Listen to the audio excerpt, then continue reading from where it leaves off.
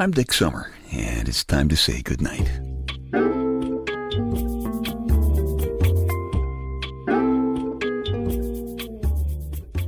This is a quiet place to rest your head, a safe place to hide a hurting heart, a gentle place to fall. We just call this place goodnight. I had quite an experience today, but I am safe back here in my big, comfortable black leather papa chair in my living room. Almost got thrown out of the hardware store today. Probably not really. They weren't going to throw me out, but well, it was kind of nasty. Here's what happened. I went in to buy some paint because I was planning on painting my back deck a bright Wonder Wench blue. Now, let me tell you about that. My lady Wonder Wench has a lot of pretty parts, but her bright blue eyes are really something. When she's smiling, you know how that first warm day of spring feels. I mean, you've been going out of your house, you're bundled up, and this day you look outside and say, wow, boy, that looks good. And you take the scarf off and you take your jacket off even, and you feel that warm spring sun on your skin. You know, it's like every corpuscle in your body says, yes, and it goes running around a little bit.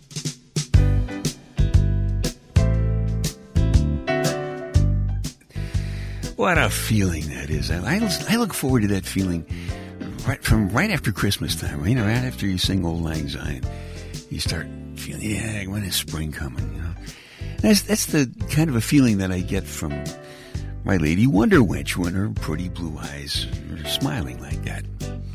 Anyway, I went down to the hardware store and I found the guy behind the paint counter, and I said, I want the toughest paint you have because I'm painting my deck.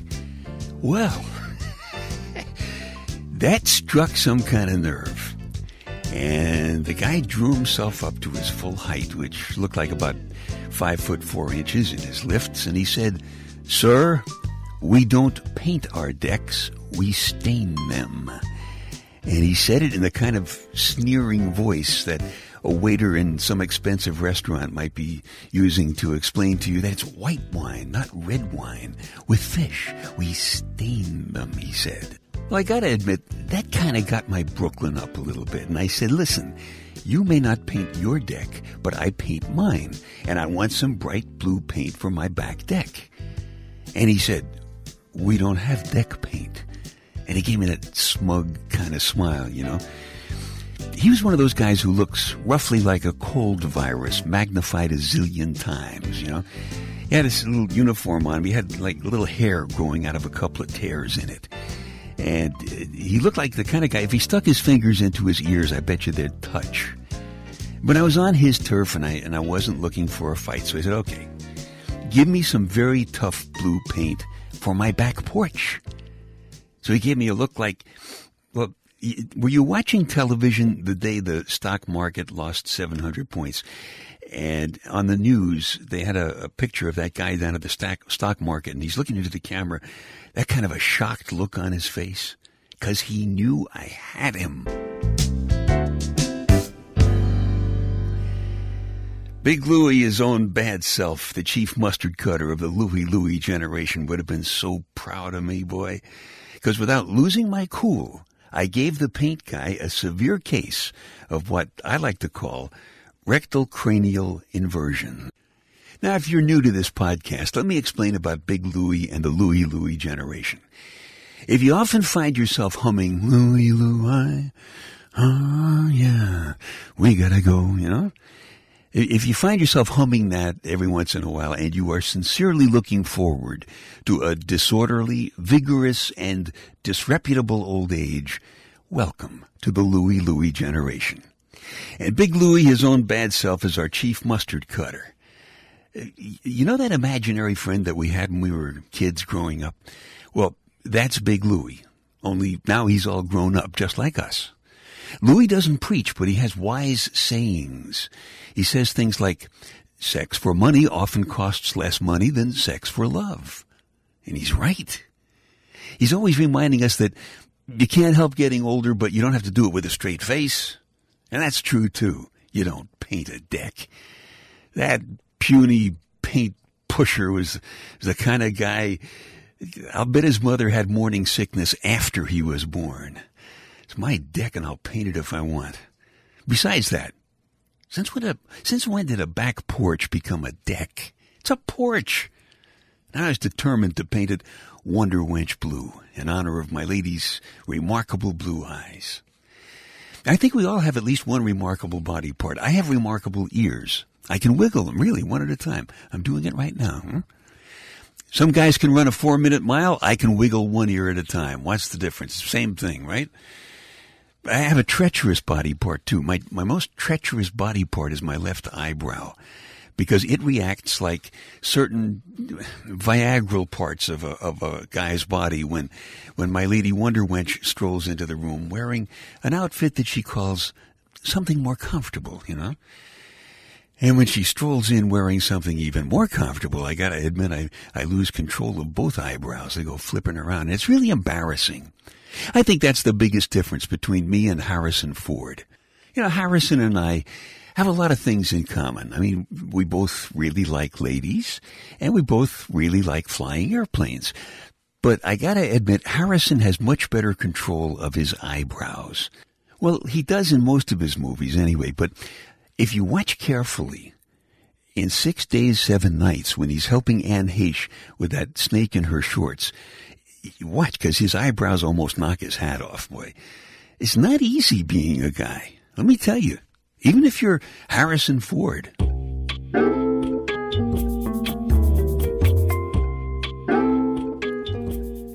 Dick's Details. A bunch of fascinating but totally unimportant stuff to stuff in one ear, so you can squeeze the important stuff that's keeping you awake out the other ear, and you can drift off comfortably to sleep. This is true. In 1999, the city of Melbourne, Australia, erected a 40-foot statue of Barbie.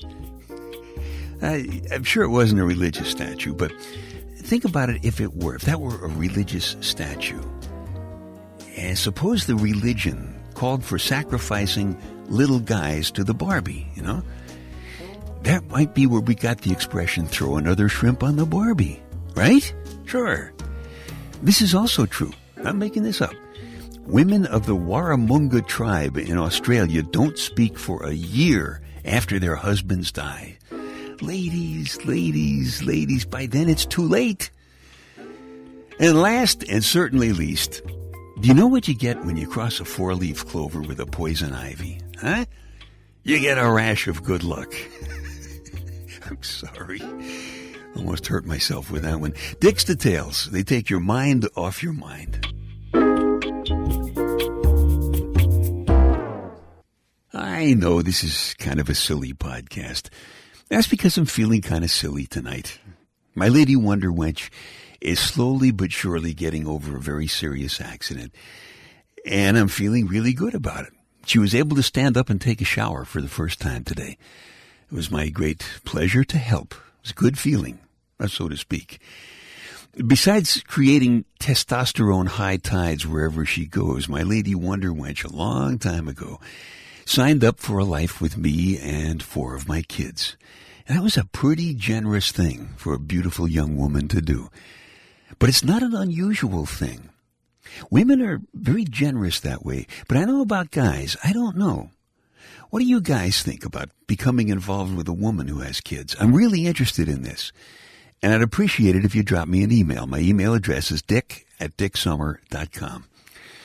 There is a story in the new Night Connections 2 album about a lady who did a thing like that, and a guy who's taking a chance by dating a woman with kids. It's called Ms. Longhair. Ever since you were just a little girl, you liked your hair long and soft and shiny. You had the longest hair in kindergarten. Never forgotten that. Taking the time to keep it that way is the one self-indulgent thing left in your life. You have a good job, 2 kids, an ex-husband, a boyfriend, and a grim determination to finish college. And that means you go to school 2 nights a week, some schedule. And you know that you wouldn't have much of a chance of making it without your ex-husband's help. You've become much better friends since the divorce. You both really love the kids, and he takes care of them weekends and 1 night a week. You study on your lunch hours and after the kids go to bed. You and your boyfriend took the kids away last weekend for a little vacation trip, and you had to bring paperwork along. The kids understand. No paperwork, no paycheck. No paycheck, no Barney the Dinosaur toys. Your boyfriend and your husband have become almost friends. A little tricky at first, but now they've even begun trading jokes and baseball trivia.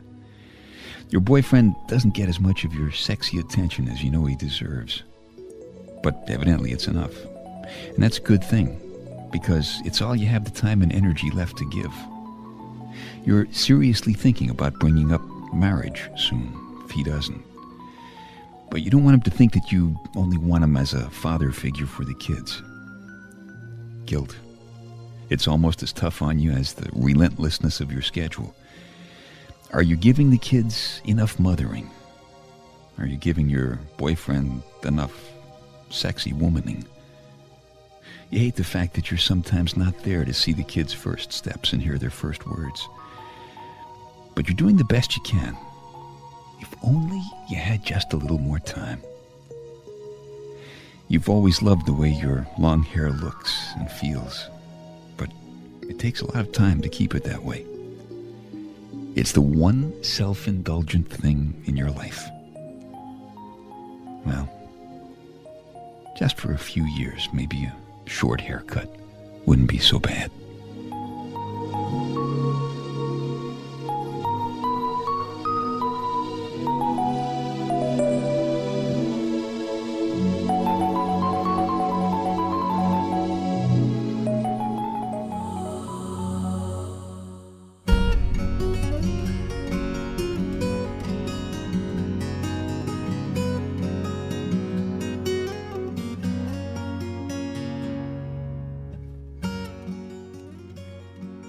It's a big thing, signing on for a life with somebody who already has kids.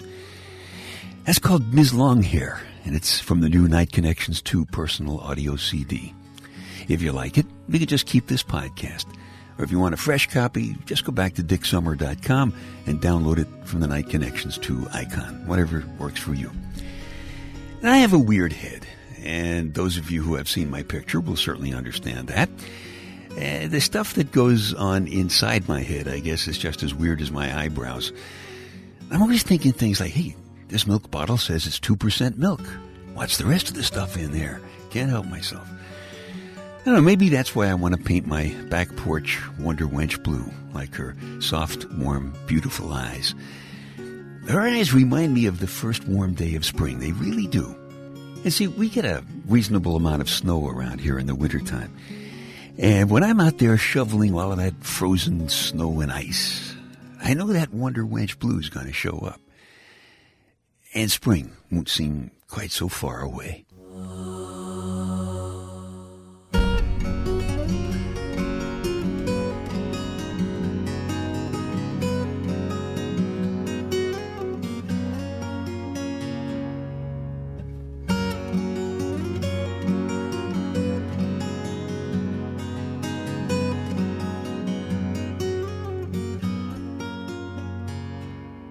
Okay, time to tuck you in now. I'm Dick Summer, and I hope you'll come back soon for a gentle place to fall. Quiet place to rest your head. Safe place to hide a hurting heart. Nice and easy now. Couple of deep breaths, come on. There you go. Just one more. That's better. All the way to sleep. All the way to sleep. Good night.